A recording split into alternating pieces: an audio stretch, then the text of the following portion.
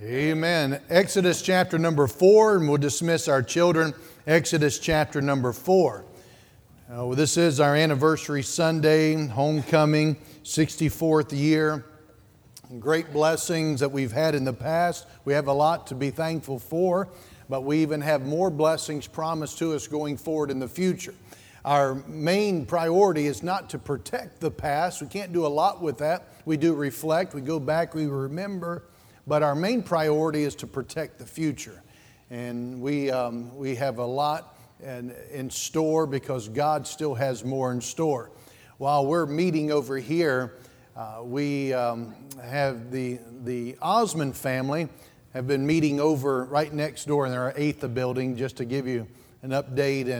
And many have been praying for Brother Osmond's mom and dad who have been coming, speak very little English.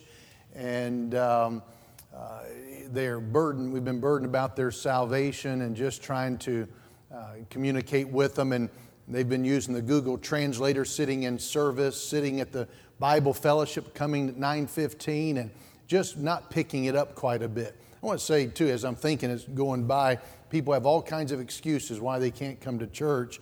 And they have a pretty good one. They have a hard time understanding. And Brother Osmond Jr. was trying to explain to his mom and dad, no, the preacher didn't say that. That's not his Google Translator. And I am confident I didn't say a lot of things that Google Translator was saying I said. Never even thought of those things. Brother Autry may have, but I've never said those things. And so it's been a challenge. And I reached out to a preacher friend out in New Mexico who pastors, Jesus Jacobo, and just said, would you mind, let's just do a Zoom meeting with them. And so we had set up this morning, and Jesus was going to speak with them at 10:15 by way of Zoom, and Brother LeBee got it set up. Well, Brother Osmond said, we've got some more family that were coming in. We didn't know they would be here. They're coming in at 10:30. Could they come? I said, sure. I said, Jesus is just burdened to give the gospel. And I remember preaching out there years ago in New Mexico and preaching in the English church where they were, and then the Spanish ministry, and then they've launched and have their own Spanish ministry and they're on their second building. It's just great to see what God's doing. But I said, Jesus, can you just give them the gospel? And he said, yeah, I can give the gospel. And that's what they just did. And right as they were singing the last thank you, Brother Osmond texted and said 6 of them got saved this morning. And so that's great. I'm thankful for that. All right, you got some more need to be saved here this morning, so let's get after it, all right? Exodus chapter number 4. And look at the end of the chapter here. I'm thinking in terms of what God did in the revival meeting this week, and in terms of what we're here about this morning with respect to the anniversary and going forward. And if you remember Exodus 1, 2, 3, and 4, we're here at the beginning stages of God at work in delivering His people. They've been slaves for a long time. And God's been working in a man, his name is Moses, in his life and getting him ready. There's a lot of times a desire you may have for God to use you, and just know before you ever had the desire for God to use you, He had a desire long before to use you.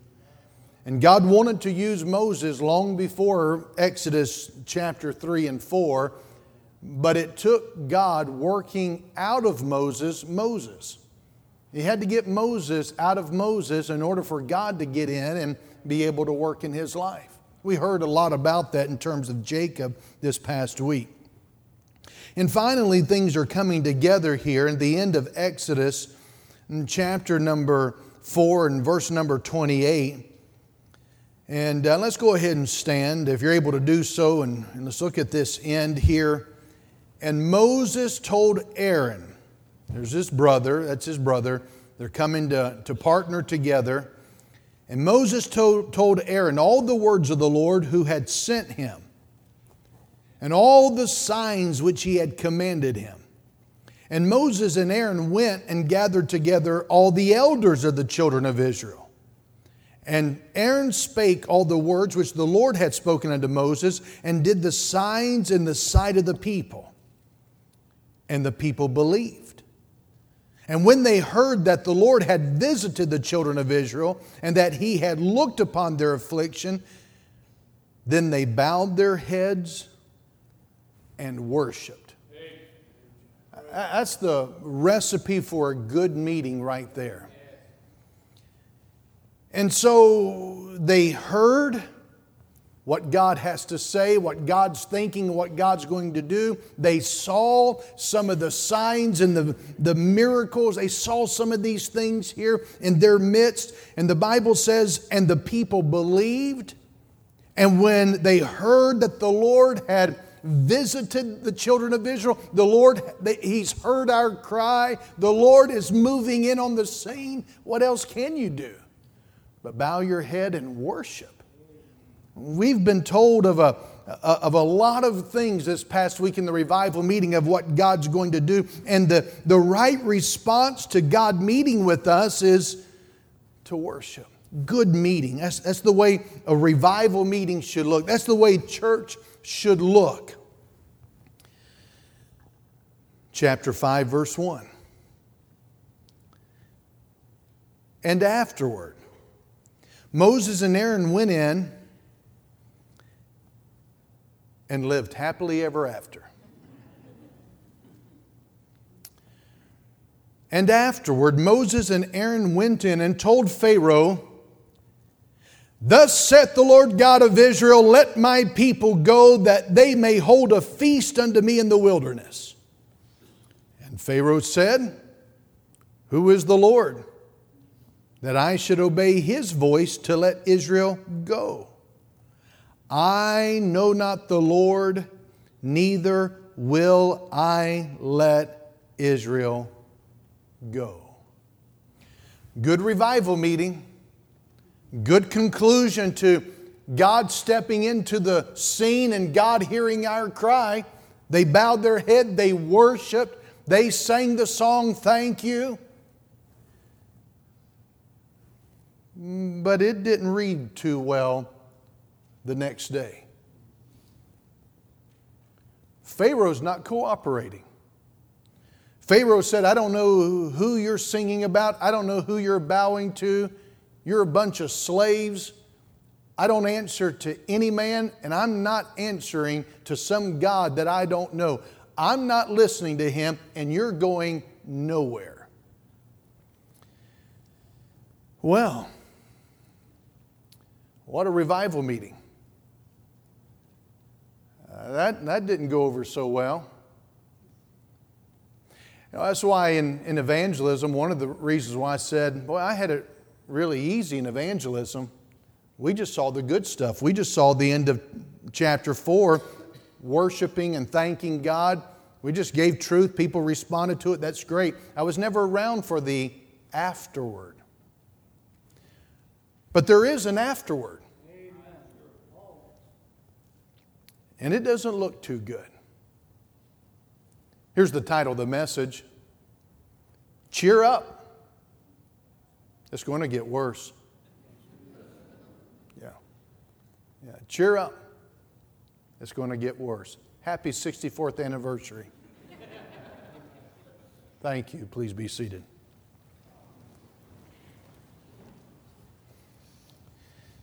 The Egyptians. You're going to see them all throughout the book of Exodus. These are the oppressors of God's people. The Israelite, these are the oppressed people of God. They're in a miserable state. They realize we don't have to live this way. God doesn't want us to live as slaves. God has a better plan for us.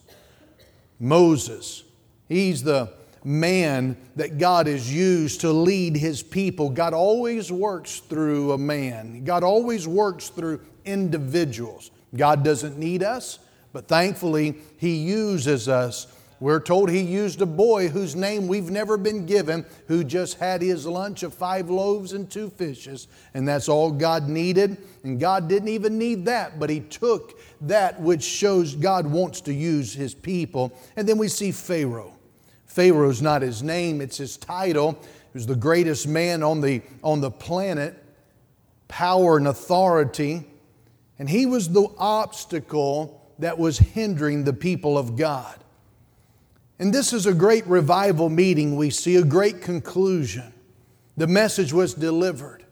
What was the message? You don't have to live as slaves. God never intended for you to be in bondage. Sin is pleasurable for a season, but after that there's heartache and regret, because where lust hath conceived, it bringeth forth sin. When sin is finished, it always results in separation from God. I was teaching in the school this past week of the sin in the garden. God promised, you eat that fruit of the tree, you're going to die. I asked the kids, did they die immediately? They said no. I said yes.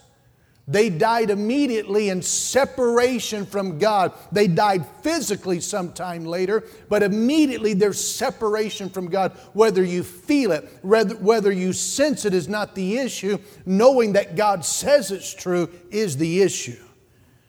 But then this spiritual party at the end of chapter 4 has a whole nother twist in chapter 5 and verse 1 and afterward. In 1861, we find the first land battle, the Civil War. It was fought just 30 miles from Washington, and the South, the Southerners, referred to the battle as the Battle of Manassas. And it was also nicknamed the Picnic Battle, because many believed that this was only going to be a 90-day war. And so they went to watch this battle, and many dressed up, took picnic to watch the battle take place. Men and women, even children, came to witness the predicted Union victory.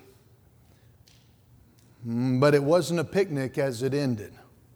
Although the Union Army performed well that morning, by around 4:15 they became frightened and they fled. Near the battlefield, there was a group of senators.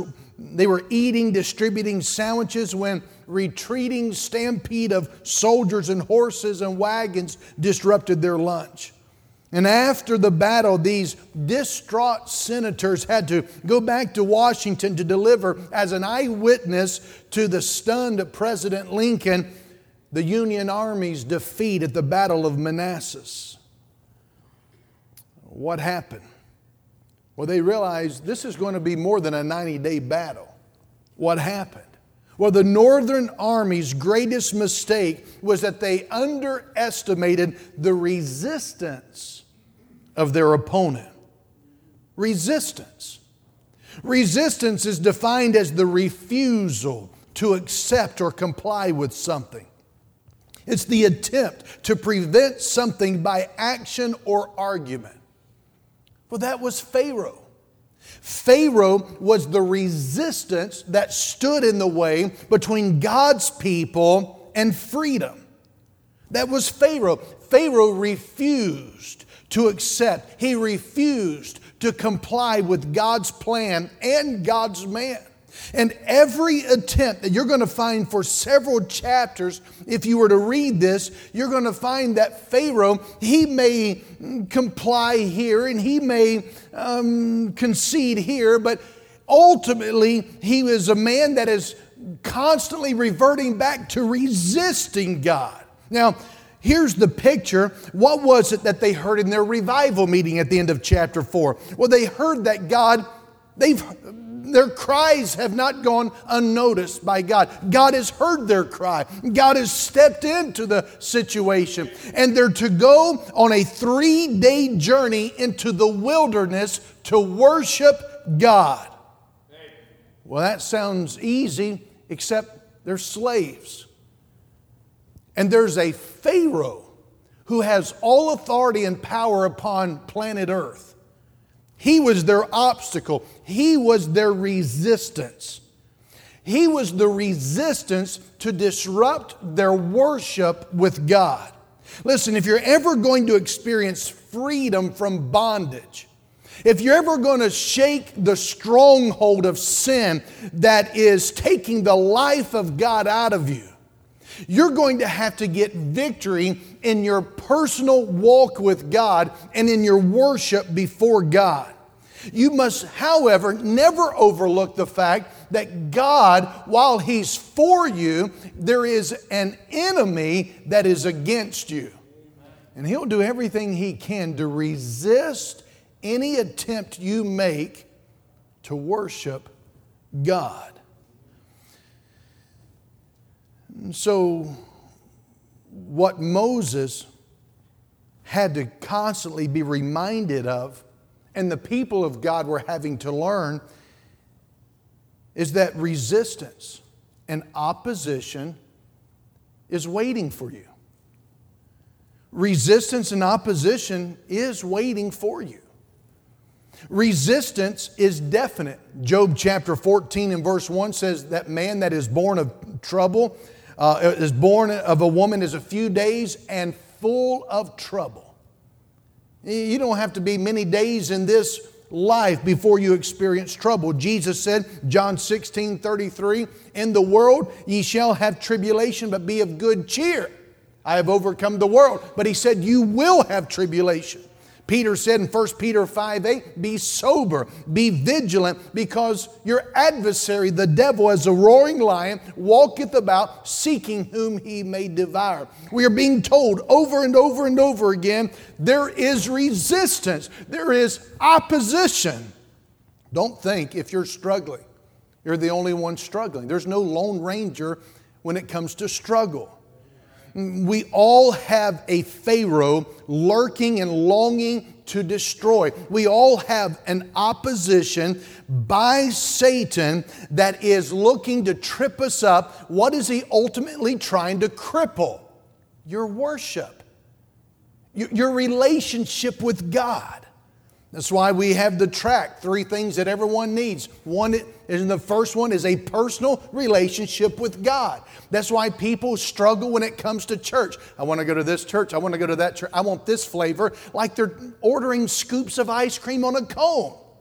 The reason why they don't know what kind of church relationship to have is because they're not settled on their own personal relationship with God. Why? Because from the very beginning, that's what the resistance by Satan has been designed to attack in. He started in the garden. Satan doesn't care if you're religious. Satan is the one who brought up God to Adam and Eve. Satan is not going to, if you're accustomed to some form of religion, Satan is going to say, have at it, do more of it. All he's doing, however, is crippling your relationship with God so that you call the shots and not God. He doesn't mind you being religious. In fact, he will encourage, he will convict you if you're not religious enough. Because he knows that he can, just as he did with Eve, his subtlety, getting the woman to help think with me, Eve. You know God. You know God would want you to do this. You know God would want you to be happy. You know that God knows that if you did this, you'd have the time of your life. What was Satan doing?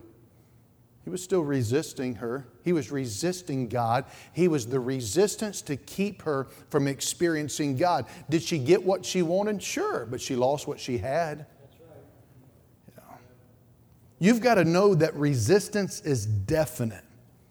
But you also have to understand this.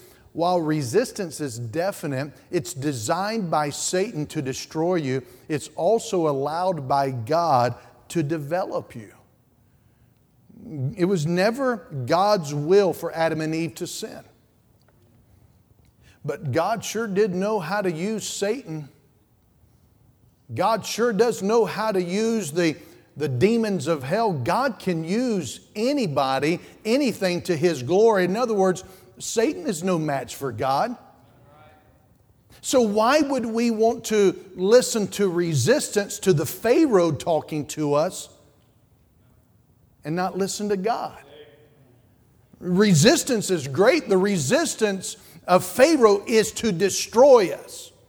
But God will allow it because God can take whatever Satan will throw, and God can hit a home run every time because He will allow it to develop us. So what is it we need to do? If we're going to take the revival that took place at the end of chapter 4 and go forward with God and not be a statistic and go forward with God and experience freedom and liberation, then we're going to need to identify where is the opposition coming from. Where is our resistance? In chapter 5 and verse 1, notice what it says. And afterward, Moses and Aaron went in and told, what's the word?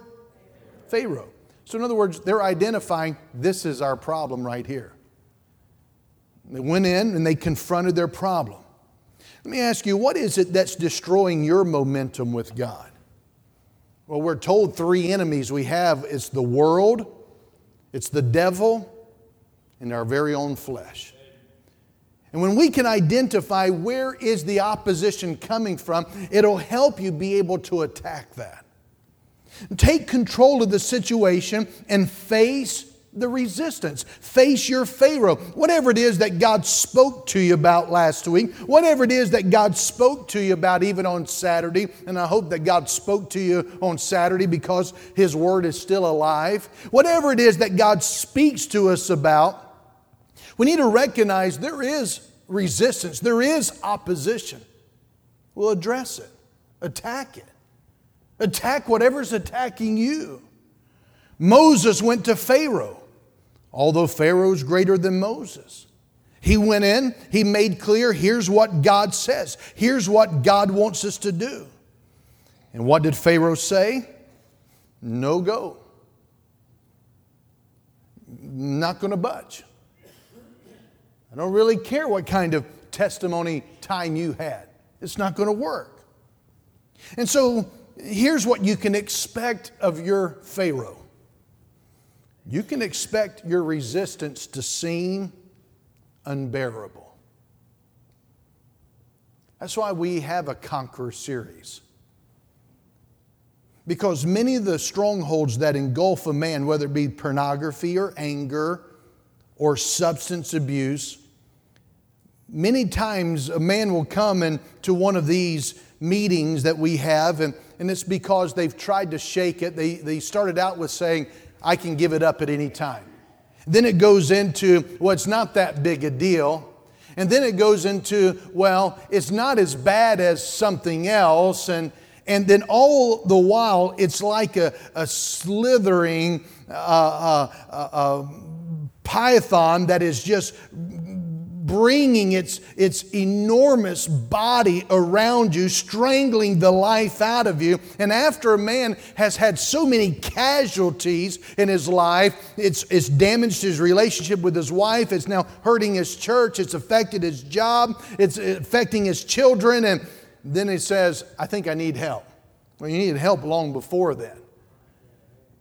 But what happens is we fail to expect there's going to be some opposition to my worshiping God, my walking with God.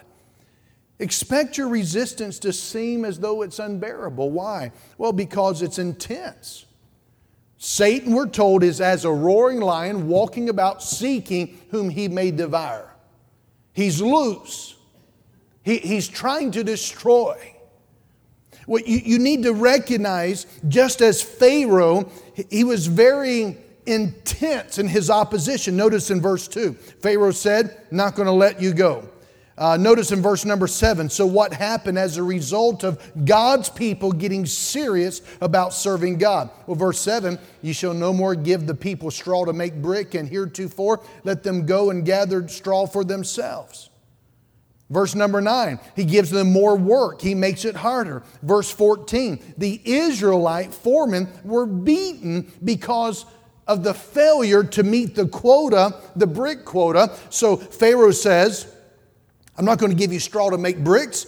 I'm going to give you more work. And now I'm going to punish you for not getting it done. Notice in verse number 15, they made an appeal. Then the officers of the children of Israel came, cried unto Pharaoh, saying, wherefore dealest thou thus with thy servants? And they began to lay out the situation. what happens? Their appeal was denied. No, I'm not going easier on you. You think that there's a God in heaven who cares about you, who wants you to be freed, but you've got another thing coming. And Moses' response in verse number 22, Moses returned to the Lord and said, Lord, wherefore hast thou so evil entreated this people? Why is it that thou hast sent me? For since I came to Pharaoh to speak in thy name, he hath done evil to this people, neither hast thou delivered thy people at all. You see what Moses is saying? Moses is saying, first of all, God, whatever you do is your business, but why are you putting me into this? And he said, God, verse number 23, he said, this is a lot worse. We're worse off now than what we were before the revival meeting. We're doing worse now than what we were before we came to church. Before we ever decided to follow Jesus, no turning back, no turning back. It's worse now. We were better off before. We had it easier when we were just settled in as slaves to the world. And so Moses gets a reminder from God. Notice in chapter 6 and verse 9. Moses spake so unto the children of Israel, but they hearkened not unto Moses for anguish of spirit and for cruel bondage. Moses can't get through to the people of God because they're so whipped. And then the Lord spake unto Moses, saying, Go in, speak unto Pharaoh, king of Egypt, that he let the children of Israel go out of his land. And Moses spake before the Lord, saying, Behold, the children of Israel have not hearkened unto me. How then shall Pharaoh hear me, who am of uncircumcised lips? Moses said, if I can't get your people to listen to me, how am I going to get Pharaoh to listen to me? You've got to imagine Moses' difficulty. It's real. Moses had no influence over his own people. Moses' conclusion is, how am I going to have influence over this great obstacle? Maybe you're here this morning, you've had a losing record when it comes to God. You've lost more with God than the Atlanta Hawks. Have the Atlanta Hawks ever had a winning season? Do they even play basketball still? I mean, you may feel like the Atlanta Hawks of Christianity, just you've constantly lost. You're always losing. You're not able to make it. And you can conclude, if I'm not winning in my own life, how am I going to have influence in my family? How am I going to have influence with my coworkers? How am I going to have influence if I can't even win in my own life? And so God's honest with Moses. Go over to chapter number 7. Notice in chapter 7 and verse 4. God's being honest with him. Moses, Pharaoh shall not hearken unto you, that I may lay my hand upon Egypt and bring forth mine armies and my people, the children of Israel, out of the land of Egypt by great judgments. And the Egyptians shall know that I am the Lord when I stretch forth my hand upon Egypt and bring out the children of Israel from among them. And see, God is saying, Moses, I know what's happening. And God responds in verse number 9 of chapter 7, when Pharaoh shall speak unto you, saying, show a miracle for you. Then thou shalt say unto Aaron, take thy rod, cast it before Moses, and it shall become a serpent. See, God has an answer for the resistance.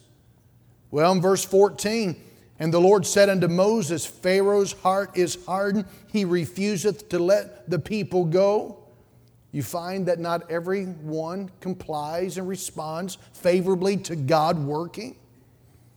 So, verse number 19, God has something to say about the resistance again. In verse number 19, you find the first miracle, the first plague. And that was the plague of blood. And if you look at verse 22, you would find, well, it seems to backfire. No one responds. Pharaoh doesn't respond favorably. There's no giving in at this point. So what happens in chapter number 8 and verse 5? You have a second plague, the frogs. What is that? That's more of God. More resistance, there's still more of God. In chapter 8 verse 16, you have the third plague. This is the worst one of all. Gnats. I just think that has got to be, I still think we're under that judgment still. Gnats showing up. I'd take flies any day over gnats, but that was part of the judgment, part of God working. Verse number 19 of chapter 8, resistance still, opposition. Chapter 8 verse 20, the fourth plague, flies. Chapter 8 verse 27, this is not about us. God is saying, this is not about the people of God only. This is about what God has told His people to do. This is about God. In chapter 8, verse 32, it still doesn't work. Resistance again, it gets even harder. So chapter 9, God works some more. In verse number 6 of chapter 9, you have the fifth plague. Chapter 9, verse 10, you have the sixth plague. Chapter 9, verse 23, the seventh plague. You move into chapter 10, verse 1. It's interesting. God says, it's really bad still. God is saying, I know what's happening. It's bad. Chapter 10 and verse 12, the eighth plague. Chapter 10 and verse 20, doesn't seem to work. Chapter 10, verse 21, the ninth plague. What happens to that? Chapter 10, verse 27, still resistance. Chapter 11, verses 4 through 10, you have that 10th and final curse against Pharaoh and Egypt, which would be the plague of the firstborn.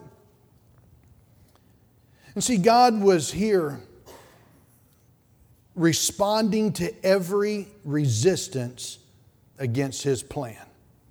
I think about Winston Churchill when London was bombed. Almost every building was bombed, and the scene was very bleak. England was on the brink of disaster, and the people endured months of daily air raids, and many of the city's children had been sent to live with families in the countryside, even strangers that would take in these children because England was losing any optimism that there would be anything left to salvage, and fear filled the hearts of the people, and it would have overcome them except for two things: their will and their faith. And it was in that context that Winston Churchill stirred the wavering of the people of England when he said, never give in, never give in, never, never, never, and nothing great or small, large or petty, never give in except to convictions of honor and good sense. In 1942, in that same context, Churchill said, now this is not the end. It's not even the beginning of the end. And eventually the British people and their allies went on to win the Second World War. Listen, I see God's people facing the same kind of thought. We're not going to make it. Every time God does something, Pharaoh hunkers down even more. It gets harder. And that's been the case for the last 6,000 years. As people have concluded, I don't know if it's worth it to follow Jesus. Well, who have you been listening to? Pharaoh? The world? The devil? Your flesh? Expect resistance. Expect it not only because of its intensity, but because of the duration. Because of the duration. There we go. Young ladies, make sure you get right back there and have a seat. Don't mind you getting up. If you get up, you got to stay in the back, okay? But let's try not to move and stay put. The duration. A lot of times people think, I can conquer this in a moment. I can conquer this in a little while. Do you know that these 10 plagues didn't take place in a week? They didn't take place in 10 days. Many commentators believe that they may have gone on for a year. And here's the other thing. Not only did it go on for an agonizingly long period of time, but God's people were never told 10 plagues and it'll be over. So they couldn't say 1 down, 9 to go, 2 down, 8 to go, 3 down, 7 to go. They were never told a time frame. See, just because you don't see a way doesn't mean that there's not a way. But God doesn't work according to your time frame. You will encounter resistance if you decide to follow God. For that reason, many have concluded, I will just not offer myself to God. I will just not follow God, because if I don't follow God, then maybe I'm not going to face resistance. No, you will just be overcome a lot sooner. See, anytime you give up on following God, you will be overtaken with the one who is out to destroy your life. Frances Chadwick, one of the great open water swimmers of all time, she was the first woman to swim across the English Channel in both directions. And she also broke the time records for making the long and difficult swim. She set out to cover 26 miles from Catalina Island one day to the coast of California. But after Chadwick had been swimming for about 15 hours, she was surrounded by a thick fog. She began to struggle. And she was told by her mother, as they were accompanying her in a boat, riding beside her, and she told her mother rather that she didn't think she could make it. And her mother was trying to encourage her to keep at it, and after struggling a little bit longer, she just gave up. She crawled into the boat. And then the next day, she was talking with the interviewer, because when she got into the boat, she realized that she was less than 1 mile from the shore. But she could never see it because of the fog. And she said, quote, I'm not excusing myself, but if I could have seen the land, I think I might have made it. End of quote. Do you know why Moses made it when the rest of God's people were saying, let's just stay in Egypt? Let's not go any further. Let's not make any more decisions. Let's not give any testimonies. Do you know why Moses made it? Hebrews 11:27 says, Moses endured as seeing Him who is invisible. In other words, Moses' eyes was not upon the resistance. It was upon the God who's greater than any opposition. And so how are you going to make it? Well, you've got to deal with your resistance. How? Well, go back to chapter number 6. How was it that God dealt with Moses? What did Moses see? Moses had less than what you and I have. But what was it that Moses discovered? Well, he discovered that God is always stronger than Pharaoh. God is always stronger than Pharaoh. Notice in chapter 6 and verse 1, then the Lord said unto Moses, now shalt thou see what I will do to Pharaoh. For with a strong hand shall he let them go, and with a strong hand shall he drive them out of his land. After all, it's just Pharaoh. He's only Pharaoh. He's only a power and an influence by Satan. Oh, he's much more powerful than Moses, much more powerful than the nation of Israel, but he's not as powerful as God. And we find in verse number 2, notice what God says. God spake unto Moses and said unto him, I am the Lord. I am Yahweh. I am appears 4 times in verses 2 through 8.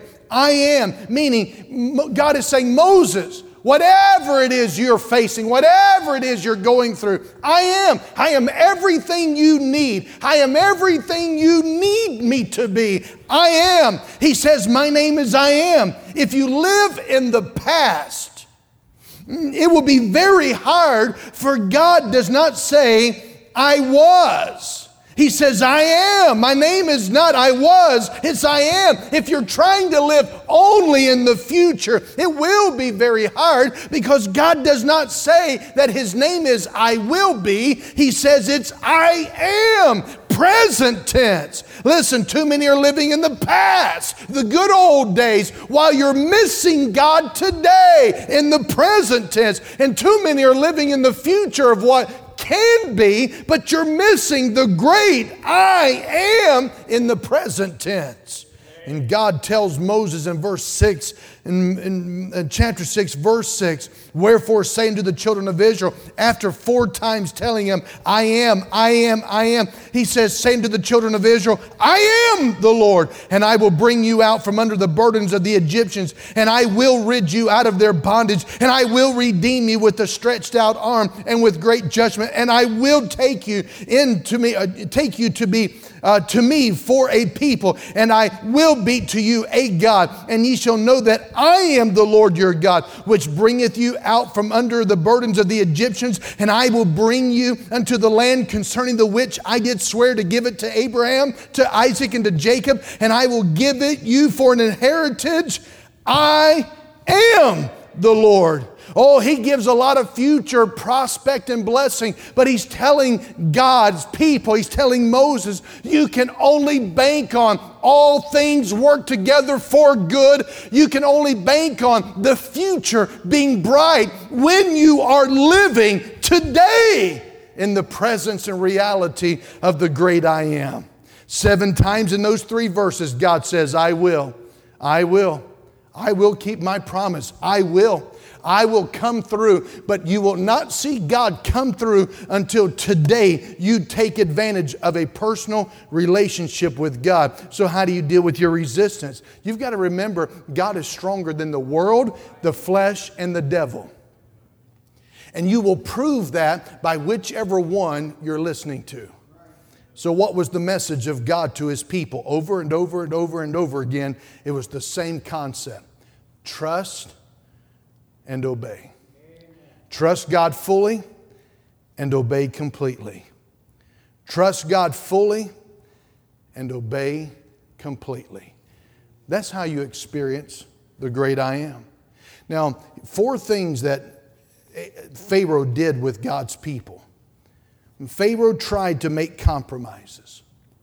I want you to understand and listen to these, and we'll be done. Go to chapter number 8 and see the 4 same compromises that your Pharaoh is submitting to you today. Notice in chapter 8 and verse 25. Pharaoh called for Moses and for Aaron and said, go ye, sacrifice to your God in the land.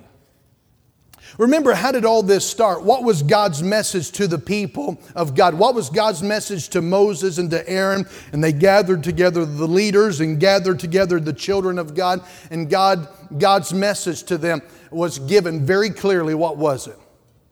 Go 3 days journey and worship. What is it that Pharaoh is suggesting to Moses? Go worship. But you do it right here in this land. Do you think that Pharaoh is still doing the same thing today? Do you think Satan is suggesting the same thing today? There used to be billboards. I don't see them anymore because Christianity just follows along with the current of the world. It just does it at a different pace. But they used to have billboards up that said something like this: go to the church of your choice.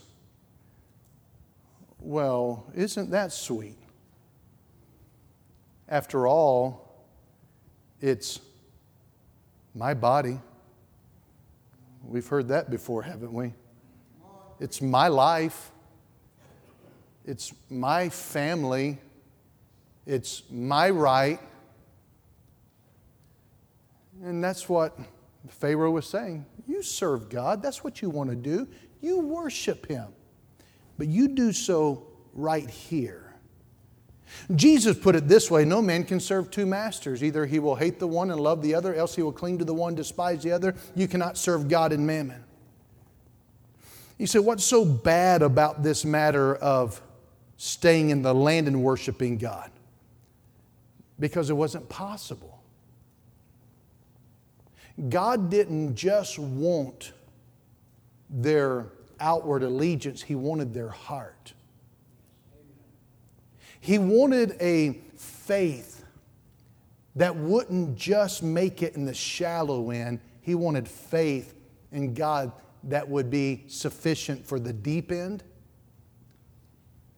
In other words, look at the way Moses put it in verse 27. Pharaoh said, worship, stay in the land.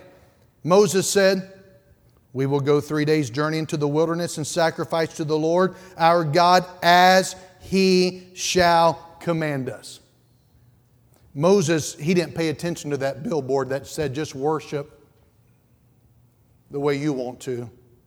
No, Moses said, this whole matter of worship, it's not your idea, Pharaoh. Nor is it my idea. Because I very likely may be killed as a result of this whole thing that we're trying to accomplish. This is not about you, and this is not about me only. This is about God.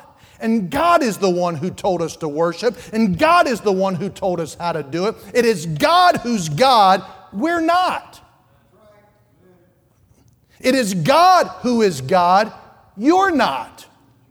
Well, I'm only here because it's Anniversary Sunday and because somebody asked me to come. Have you ever heard of God? Well, He and I, we've got this deal worked out. He's not the God of the Bible then, because the God of the Bible doesn't work out deals with you. He's not your buddy. He's not the man upstairs. He's God. He is God. Pharaoh is not doing God's people any favor, and neither are many of people. And I don't care how big the size. I don't care how little. Somebody says, well, you know how many people have left Canaan over the years? Do you know how many have left Jesus over the years? A whole lot more left Jesus than have left Canaan. But Canaan is not designed to be a massage parlor for Christian souls.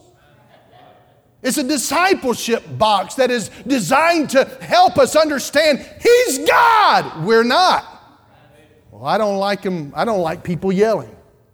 I don't like when the preacher gets mad. I don't like when the preacher pounds the pulpit.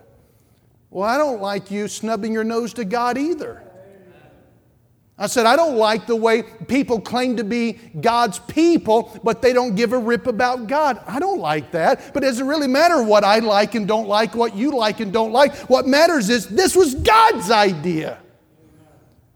But Pharaoh, he's going to compromise. Why don't you just go down to the little church down the road? And they don't care whether you drink, smoke, chew, go with those who do. They don't really care. They don't care. Neither does the devil. I grew up in a church that didn't care about how we did things. Well, look at how it's treating you now. Your life really shows that you've walked with God these many years. Yeah. Well, Pharaoh said, go, but you stay in the land. He didn't stop there. Notice in verse 28, Pharaoh said, I will let you go, that ye may sacrifice to the Lord your God in the wilderness. Only ye shall not go very far away, entreat for me. See, Pharaoh attempted to position himself and still control the people of God. You can go, but just don't go that far. Don't you hear that today? I don't care if you serve God, somebody says to their friend, but just don't be a fanatic about it. Just don't be radical. Well, what other faith do you see in the Bible that is real faith that's not radical? How about the faith of Caleb and Joshua? I say that's pretty radical. The 10 spies said, I don't think we can do it. Caleb and Joshua said, yeah, but God can. How about little David? David, teenage boy. The entire army standing around. And you know what David's brothers said? The exact same thing that Pharaoh is saying. David, you're just some proud little snotty-nosed punk. Go back home with those little sheep. And David said, is there not a cause? What are you waiting for? Is there not a cause? What is David displaying? A radical faith. Pharaoh said, but just don't go too. That's the problem with many of God's people. They have enough of God and enough of the world to make them absolutely miserable. Miserable. No, I got the joy. It's deep down in my heart. Where? Yeah, it's down there. You know, I've been naive enough to where I think, well, this person, they're a member, so they ought to want God to try to help them. I've tried. Listen, I'm going to tell you, you're getting ready to fall into a pit, or you're getting ready to cross over a threshold that might make it more difficult for you. So I'm just going to let you know, here's the blind spot you may have, but I'm letting you know this is dangerous territory for you to be in. Oh, okay. Okay. And then I get an entire family mad at me. Am I your enemy because I'm telling you the truth? Do you not want to know when you're getting into the danger zone? Paul said in Ephesians 4, his concern for the church was that they would get to the point of being past feeling. They get numb to the things of God. They get numb. They don't even know anymore that they're hurting themselves. They can't even feel it.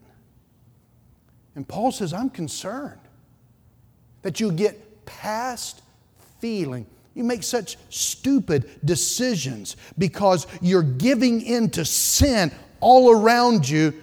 And if you were close to God, you would have never thought to do that. But what you've done is you've tried to stay close enough, but far enough away, just so you can be miserable. Well, you know, I still read my Bible. Yeah, but none of us know it. None of us know it as well as Satan does. James 2, the devils pray. The devils believe, it says. So don't pat yourself on the back just because I read a little verse here and a fortune cookie quote here and think, well, we're doing pretty good.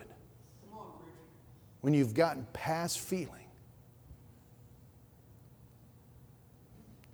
Well, Pharaoh didn't stop there. Pharaoh said, all right, that's not going to fly. Look at chapter number 10. Go over to chapter 10, verse 8. And Moses and Aaron were brought again unto Pharaoh, and Pharaoh said unto them, go serve the Lord your God. But who are they that shall go? Moses said, we will go with our young and with our old and with our sons and with our daughters, with our flocks and with our herds. Will we go, for we must hold a feast unto the Lord. And verse 10, and he said unto them, let the Lord be so with you, and I will let you go, and your little ones. Look to it, for evil is before you. Not so. Go now, ye that are men, and serve the Lord, for that ye did desire. And they were driven out from Pharaoh's presence. You see what he's saying?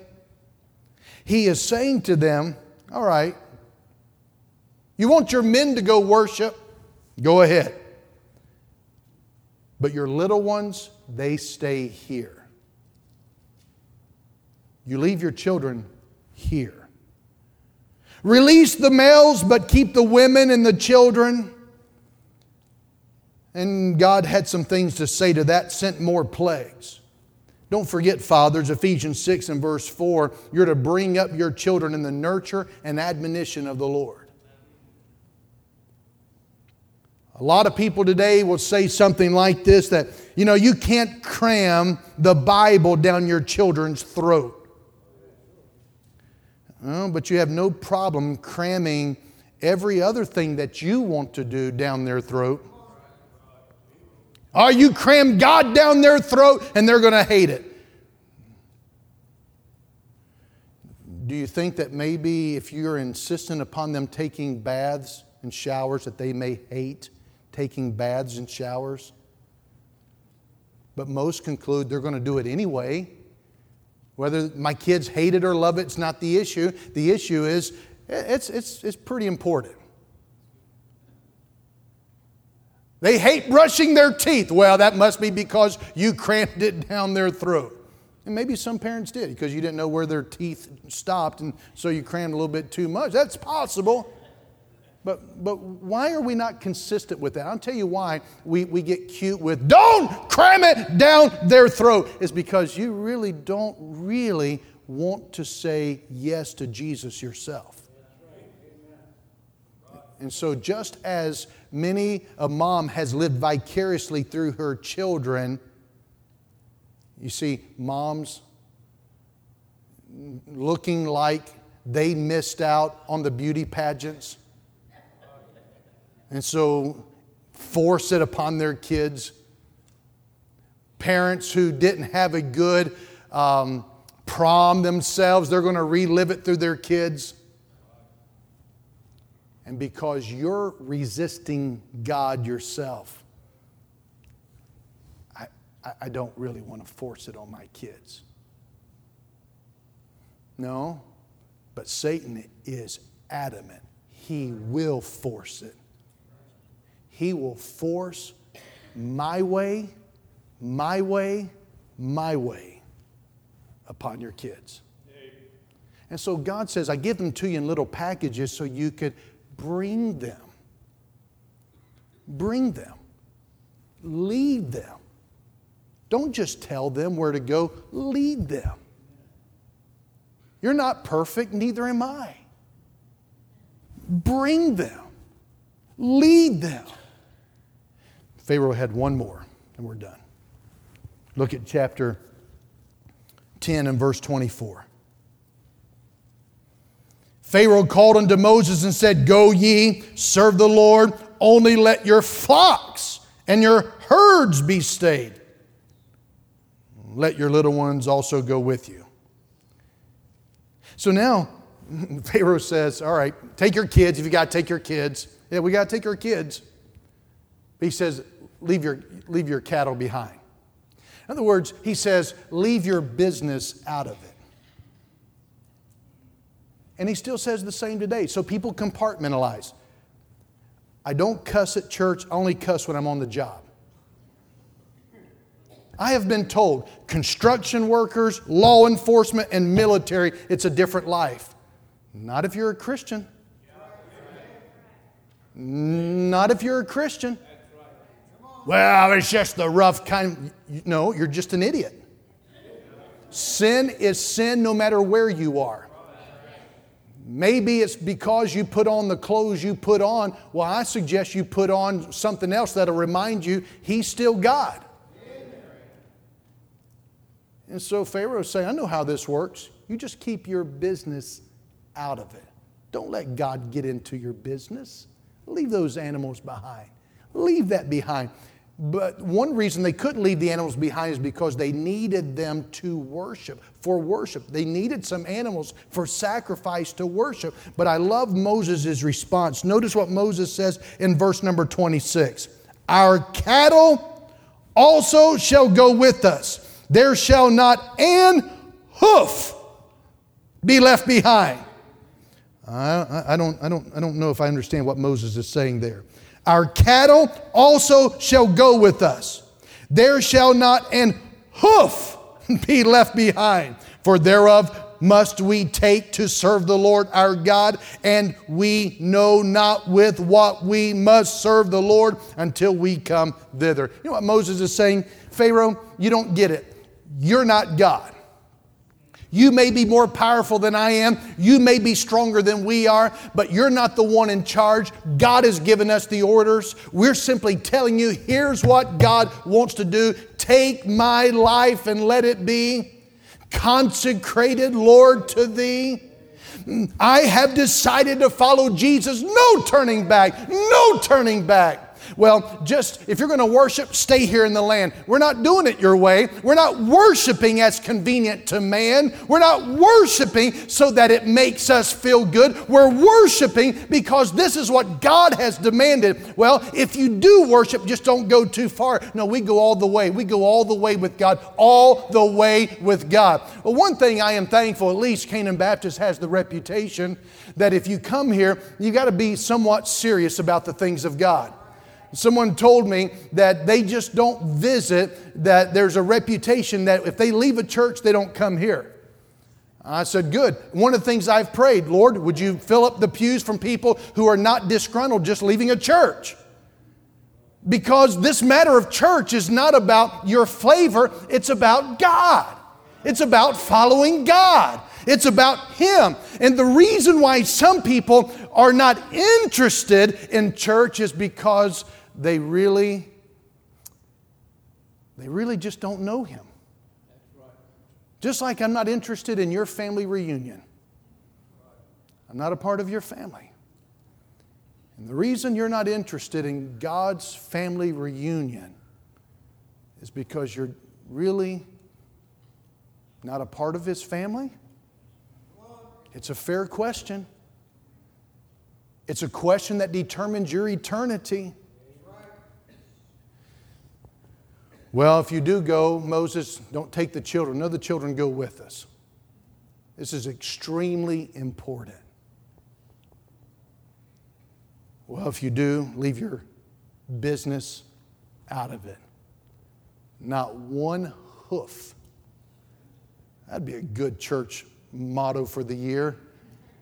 Not one hoof left behind. Yeah. Why? Because He's worthy. He's worthy. Do you know God's people went on to do great things for God because they were letting God do great things for them? Because the Bible tells us that Moses trusted and obeyed. And he had to keep telling the people of God, trust and obey. Trust and obey. There's no better way to be happy in Jesus but to trust and obey. The same compromises that Pharaoh was offering then, he's been offering today. And God's people have been listening to Pharaoh today when we ought to listen to the one God who is stronger than Pharaoh and trust and obey. Let's stand together, please.